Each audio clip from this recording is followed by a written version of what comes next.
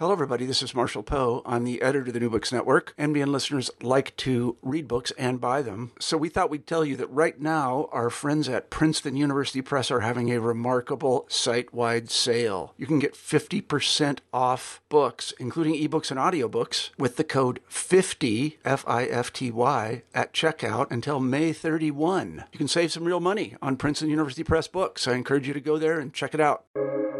Welcome to the New Books Network. Welcome to New Books in Critical Theory.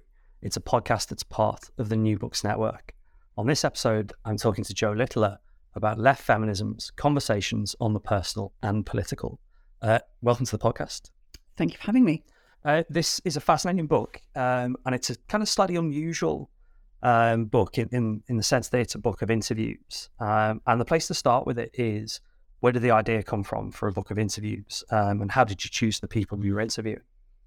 Well, I started doing interviews for Soundings, a journal of politics and culture, about 15 years ago or so.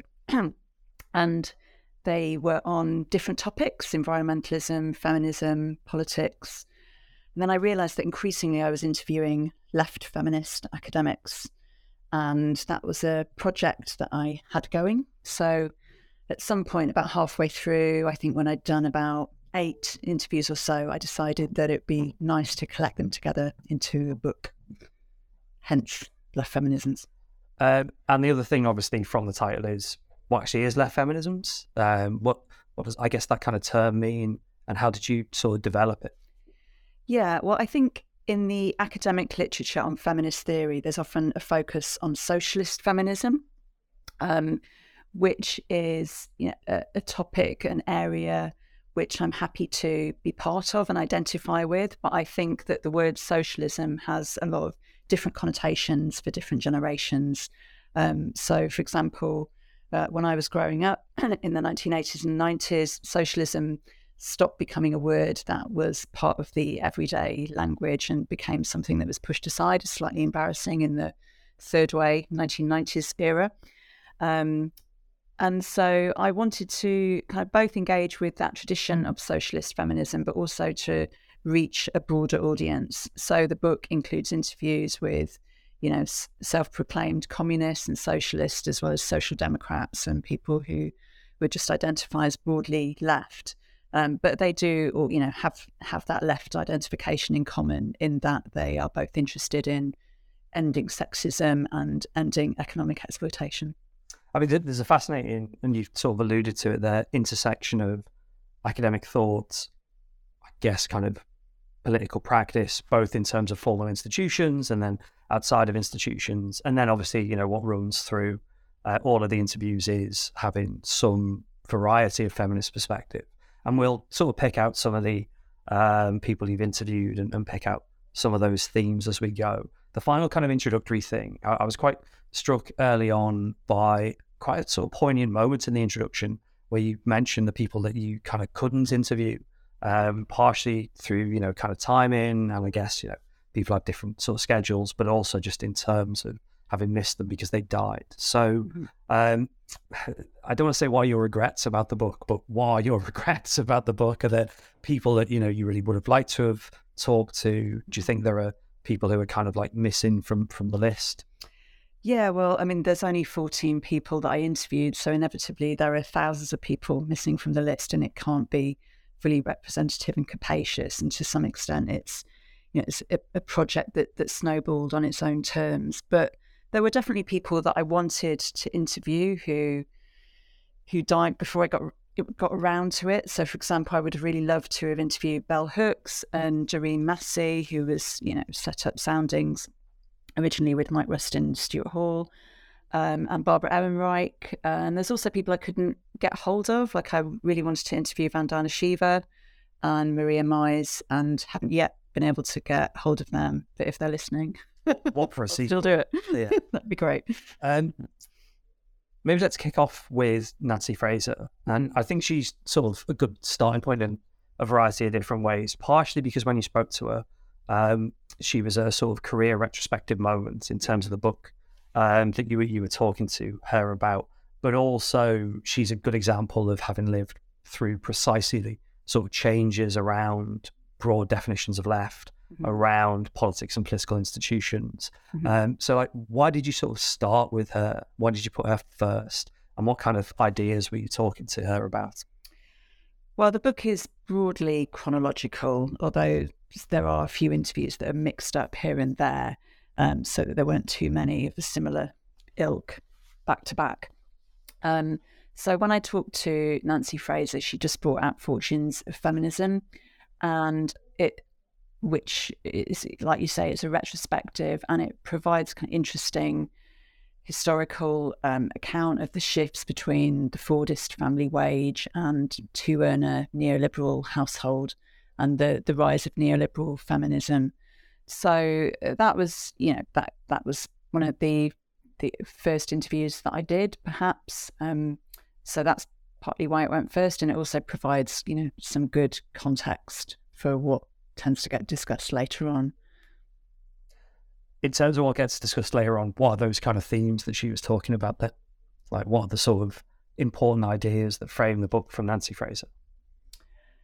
Well, she's talking about the kind of social and material transitions in the global north. How societies become organised along different lines, and she's talking about the rise of what she calls progressive neoliberalism, which is a kind of socially liberal form of neoliberalism, in which women, for example, have been encouraged to lean into corporate norms of the workplace, and you have typically the ideal family being a two-earner family, which is subject to which basically works too hard, so it doesn't fulfill what she calls the universal caregiver model. So her ideal is really that we should have a kind of system whereby you can have supports for care. For example, when you might have a 3 or 4 day week in which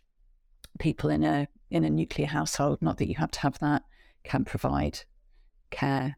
And then she also talks towards the end of the interview, if I remember correctly, about environmentalism. So I asked her, how that had become an important recent part of her work, and how she kind of factors it into her Marxist feminist social theory.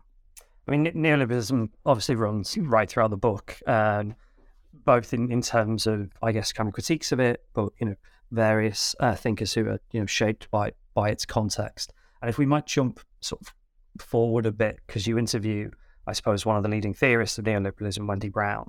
And I'm interested to know a bit about, I guess, kind of why Wendy Brown's approach to neoliberalism is so important, kind of how she understands the term as a way of kind of thinking about how others have reacted to it. Mm-hmm. Well, I would say that you should probably read the interview, because I'm representing people here in ways that they might not necessarily want to be represented. But what I take from her account is that she's particularly interested in formations of neoliberal rationality and how they operate at the levels of, psychological and social governance, as well as governmental governance. So how those rationalities of people being pushed and forced to operate as specks of capital comes into being, and how it works to, as she puts it, undo the demos, undo the social civil contract and institutions of the Fordist deal and the New Deal and the welfare state in its different forms. So we talked about that. And we also talked about the rise of different forms of neoliberalism, such as neoliberal nationalism. So the way in which what Nancy Fraser called progressive neoliberalism or social neoliberalism is becoming much more bordered. In terms of Brown and Fraser, I guess I'd think of them as sort of, formal, sort of big P, big T political theorists. But within the book, you've got people who have a sort of much broader view of politics, both in terms of kind of the practice of politics, and then also, I guess, kind of more everyday forms of things like organising and sort of community activism. And Akugo Abajulu, she's actually been on the podcast a few years ago, is one of the leading, I guess, sort of theorists and practitioners around the idea of activism as sort of political practice. And I'm fascinated by, I guess, kind of how you chose her. And again, not to misrepresent her, but what were some of the ideas that came up in your conversation with her? Mm-hmm. Well, I've been reading her work and I thought it was fantastic and I wanted to talk to her about it. So some parts of that I was particularly interested in is how she has a great account of the kinds of changes that are forced through the third sector in the 1980s and 90s, how they're forced to become more entrepreneurial in their outlook, in more short-term in their ways of thinking and their project management.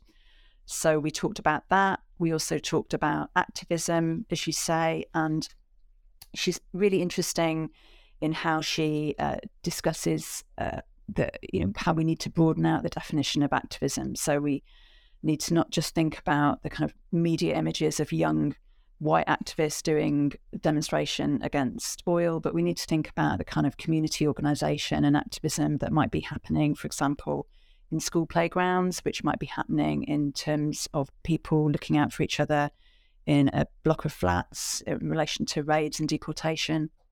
So really, expanding the definition of activism away from the usual white imperialist suspects. I mean, I'm slightly wary of drawing false contrasts and, drawing sort of too sharp a contrast between some of the thinkers. But people like Hilary Wainwright, Sheila Rowbottom have got, I suppose, a combination of these activist backgrounds, but a history of more sort of formal political involvement, both, kind of locally here as we interview in London, but also kind of in terms of national politics. Mm-hmm. What were some of the ideas around, I guess, kind of formal politics and to an extent its limits that came up when you were talking to those two? Mm-hmm. Well, they've both been involved in the Greater London Council of the 1980s. So, and as Hilary said, in particular, that is a history that has until recently been largely marginalised and occluded, particularly in terms of gender. So they talked about the work that they did on a local grassroots level in terms of trying to encourage more caring communities and trying to encourage the capacities, for example, for collective laundries and feeding people who can afford it in the community to have breakfast, for example. So like communal eating and those kind of some of the histories of those ideas. So they talked a lot about their work with the GLC in terms of economics, and also their academic or intellectual or kind of other modes of engagement. So Hilary, for example, talked about setting up Red Pepper magazine, and Sheila talked about all her different involvement with education, being a teacher, as well as doing an enormous number of books on histories of feminism and women and different figures. I mean, history runs right the way through the book, and even with some of your younger interviewees, there's the importance of kind of situating themselves at a particular moment. But I kind of got the impression that for both Rowbottom and Wainwright, history was, as you've mentioned, something that they were, I suppose, kind of concerned that certain things might be forgotten, occluded, not given the status and prominence. And I'm sort of slightly interested in the extent to which the book itself is a project of, uncovering or kind of restating possibly forgotten histories. And was that some of the motivation for interviewing those two as well? Yeah, I mean, I think they both have relatively high profiles in their own ways, but yes, there are aspects of what they did that I didn't necessarily know, I didn't think was particularly well publicised. So some of the joy of doing a book like this or a project like this is you can find a way to join the dots with bits of information that might not be in the public domain, and as well as trying to get a sense of who the people are that are writing these books that are so interesting and influential. I mean, the thing you mentioned just before with both of them is this sense of them having various different kind of spaces that they work in, and one of them is obviously the academic space. Later on in the book, with Angela McRobbie and Sylvia Walbeats, interviews, they were very keen, and the conversation sort of flagged up the importance of particular academic disciplines. And I wonder, I guess, if you could sort of say something about like why academia matters to not just, those two thinkers, but, kind of throughout the book. And then maybe we'll talk about things like sociology and cultural studies a bit later. Yeah. Well, academia matters in a multitude of ways, doesn't it? So it matters in terms of teaching people. And I think that's something that came through quite a lot of the interviews in terms of people's engagement with different institutions and connection with students and teaching different cohorts. So, for example, Sheila Rowbotham talks really brilliantly about teaching kind of racist boys and managing to connect with them and turn around their ideas. So there's that kind of reality of teaching aspect to it. And then there's the importance of the texts and the ideas that are being generated, and partly doing the interviews is a way to translate those ideas and those theories that might to some extent remain in the academy or in possession of academics, and try and translate it to a wider audience along with the remit of the journal where they started. So I wanted to make these concepts accessible to a wider public and to get them to talk about them. And also to kind of interview them as kind of as people who are in particular institutions at particular times and places, and to get a sense of how that shaped what they were doing. So, for example, as Sheila Rowbotham says, the conditions were much nicer when I first went. And Lynn Siegel talks about, how she was a kind of part-time academic, even, with a full-time job. She was basically thought of herself as a full-time activist and a part-time academic in a way that no one could do now because of the ways in which workloads have exponentially increased. So I wanted to, give a sense of those different institutions and how people function in relation to them as, organic intellectuals in the academy as well as outside in the broader world. And those institutions, they're sort of academic disciplines as well. So I think I can't remember exactly, but I think you asked Sylvia Walby something like, was sociology a kind of a good home, for you to work in, and what was your relationship? And then obviously listeners may or may not know, Angela Robbie is one of the people who effectively kind of built, with others, British cultural studies. So why did kind of the academic disciplines get prominence in those two conversations?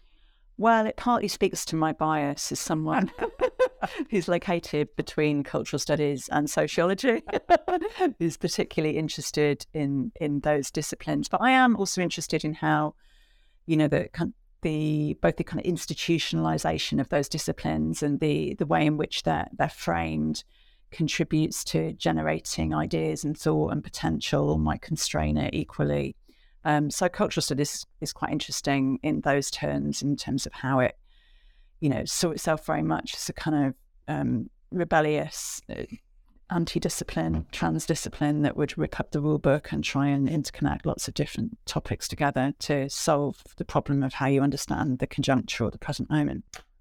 We've talked quite a lot about British, or at least transatlantic thinkers. The interview with Veronica Gago stood out a bit because her context is very, very different in terms of Argentina and the kind of broader Latin American context for left feminism. Partially, I'm interested in kind of like why you picked her. And again, not to set up sort of false contrasts, but was it, to get that sort of different perspective?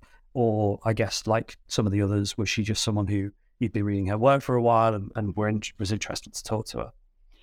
I have been reading her books. So I had read her book, Neoliberalism from Below and Feminist International, and found them hugely interesting. And they're also part of the moment of resurgent Latin American feminism as manifest in the activist movement, Ni Una Menos, which links together campaigns against violence against women with campaigns against neoliberal exploitation.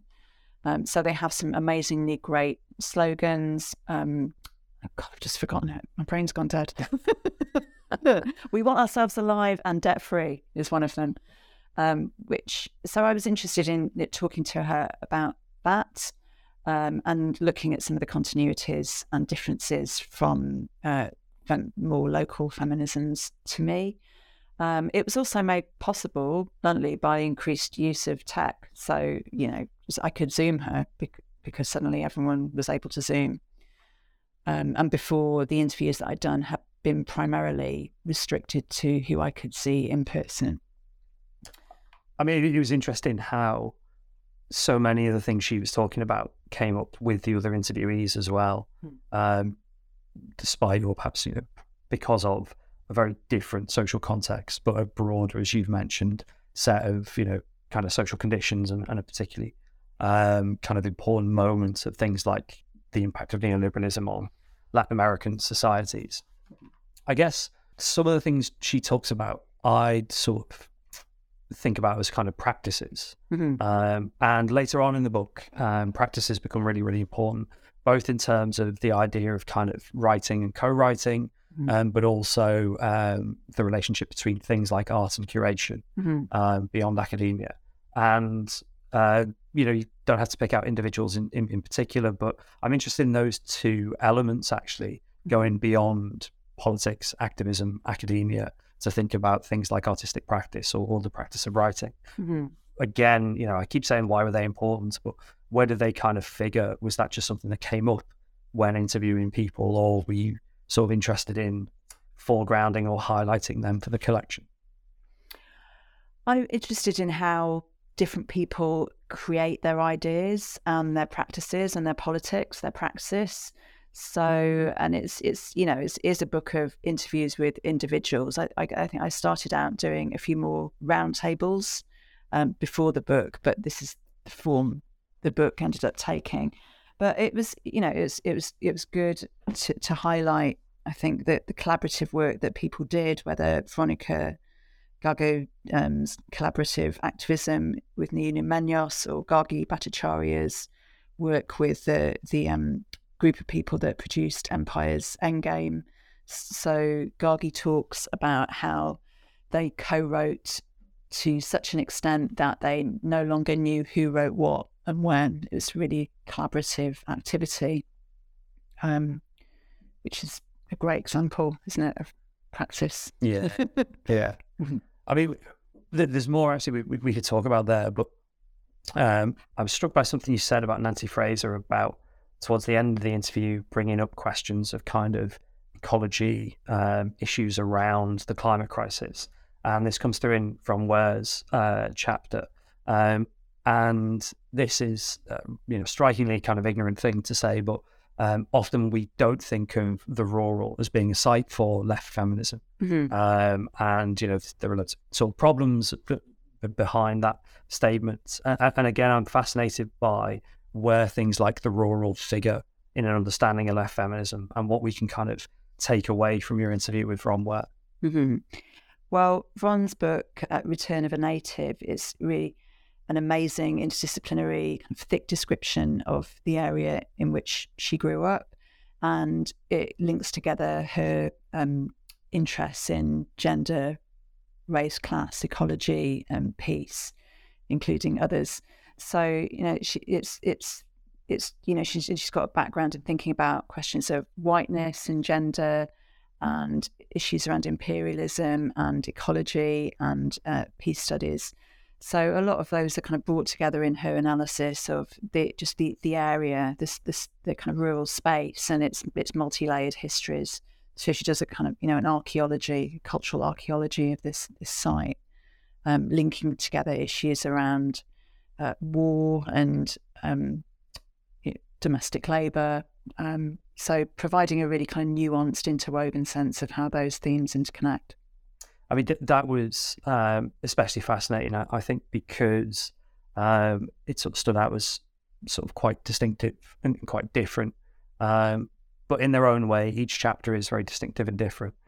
Because even under the kind of left feminism's banner, you've got people at different career stages, people with, as you say, different forms of praxis, and distinctive and different ideas. And maybe a couple of those that come up at the end of the book, one reflects I suppose, age and career stage, and the other reflects a kind of contemporary struggle over the boundaries and definitions. So Finn McKay's chapter grappled with how we should understand kind of radicalism and radical feminism. And again, not to speak for them, but I'm sort of fascinated by what that term means in a context where it has particularly kind of loaded connotations for various different political groups. So yeah, why was that kind of important to your interview with Finn? Well, Finn has a really nuanced sense of what radical feminism involves, and they are very attuned to the complexities of its histories, how it's been both exclusionary and inclusionary. So I thought that was a useful way into talking about the gender wars. Finn's got a new book out, Female Masculinities and the Gender Wars, and it's just fantastic at picking apart some of the different genealogies of the present, the dramas of the present. And also Finn's interview is interesting because they don't primarily identify as a left feminist. Finn identifies as a radical feminist, like you indicated, but they are very much, on the left. So that, again, is a kind of reflection of how people are positioned in different ways throughout the book, and it's a plurality of left feminist voices. I mean, the other person who comes right at the end of the book, who has, I suppose, a distinctive and new perspective is Sophia Siddiqui, who I think I'm right in saying is the youngest of the interviewees. Yeah. And not to be like all kind of you dad about it, but was there a kind of generational difference? Or, are we still in the realm of each of these thinkers has a distinctive perspective that can kind of sit alongside each other? Yeah, well, it's true. I think at the beginning of the project, I was doing, as I say in the introduction, quite crudely, it almost felt like this is a project of interviewing people before they die. And then as it wore on, I wanted to talk to more people of my generation and younger. So then I became quite conscious that there weren't many younger people in the book. And Sophia, who works at the Institute of Race Relations in London, regularly comes in to do a brilliant lecture for my Gender and Society course on anti-racist feminism. And she's the deputy editor of Race and Class, and she also writes really great articles about reproductive racism, for example. So it was, it's a joy to talk to her as the final entry in the book, and I thought that was a good place to stop. And actually, she not just brings us up to date, but I think it's in really kind of useful and direct dialogue with Finn around this idea of intersectionality and the need for an intersectional feminism. Yeah. Particularly in the context of, as you've outlined, Finn's attempt to really, sort of situate where radical feminism is and where it's come from. And I think a nice way to sort of wrap up in terms of the interviewees is with this term. So what is intersectionality, and kind of why, I guess, does it matter? In my reading of it, I don't think anyone you've interviewed would say, be sort of hostile to that idea, and might indeed position themselves as intersectional left feminists. So it sort of struck me as a kind of key term and a key idea. Yeah, absolutely. So it broadly means interlocking systems of oppression, a term coined by Kimberly Crenshaw in the context of feminist legal studies, to try and take account of how a Black woman was discriminated against in an employment context where the organisation employed, she knew that she hadn't got the job because she was a Black woman, but the company said, we employ Black people and we employ women, but it turned out they employed white women as white collar workers and they employed Black men as manual workers. So the term has kind of soared into popularity since then, and it has a very kind of activist and policy context, which again is interesting and important, I think. And as Sophia talks about in her interview, it's a term which is really useful and has popular currency. It's also a term which, as she says, on its own can't do everything because, for example, it doesn't have much of an account of, say, capitalist social dynamics. So you need to overlay that onto it as well. And also there are, as many people in the book highlight, there are earlier kind of usage of that term and that meaning, even if the term itself isn't being used. So Sophia talks about, ideas of double and triple oppression, for example. And in Sheila Rowbotham's interview, I highlight how she was doing intersectional work before that term was being coined as well. So they're all, in different ways and forms, kind of interested in complicated understandings of feminism. And in terms of academic thought, we didn't talk about Carol Tulloch's work as well, things about putting that into practice through her exhibitions. So I wanted to create a kind of multifaceted account of the divergence of left feminism. I mean, it's, a remarkable book. You interviewed Nancy Fraser in 2014, so we're getting close to, a decade for this project to put it together. And there's, loads of different sort of nuances and ideas we haven't covered, partially because I'm interviewing you about interviews. As you've sort of urged people already, kind of go and read it and sort of engage with it and take your own view. The nature of this kind of long-term project, I suppose it sort of, on the one hand, has a natural conclusion, but also, as you've already mentioned, there are, newer voices and other people you might try and interview. So is the next stage kind of doing this again? Or, is that another decade-long project? Or are you going to be working on something kind of completely different? It could go in any number of different directions. It's enormously time-consuming to do interviews, so I'm going to park it for the moment. I'm doing a project with my colleague Ros Gill and Hannah Curran-Troop on the intersections between entrepreneurialism and precarity and feminism. So looking at some of those short-termism of the feminist projects that I alluded to earlier. And I'm also working on a project called Ideologies of Inequality,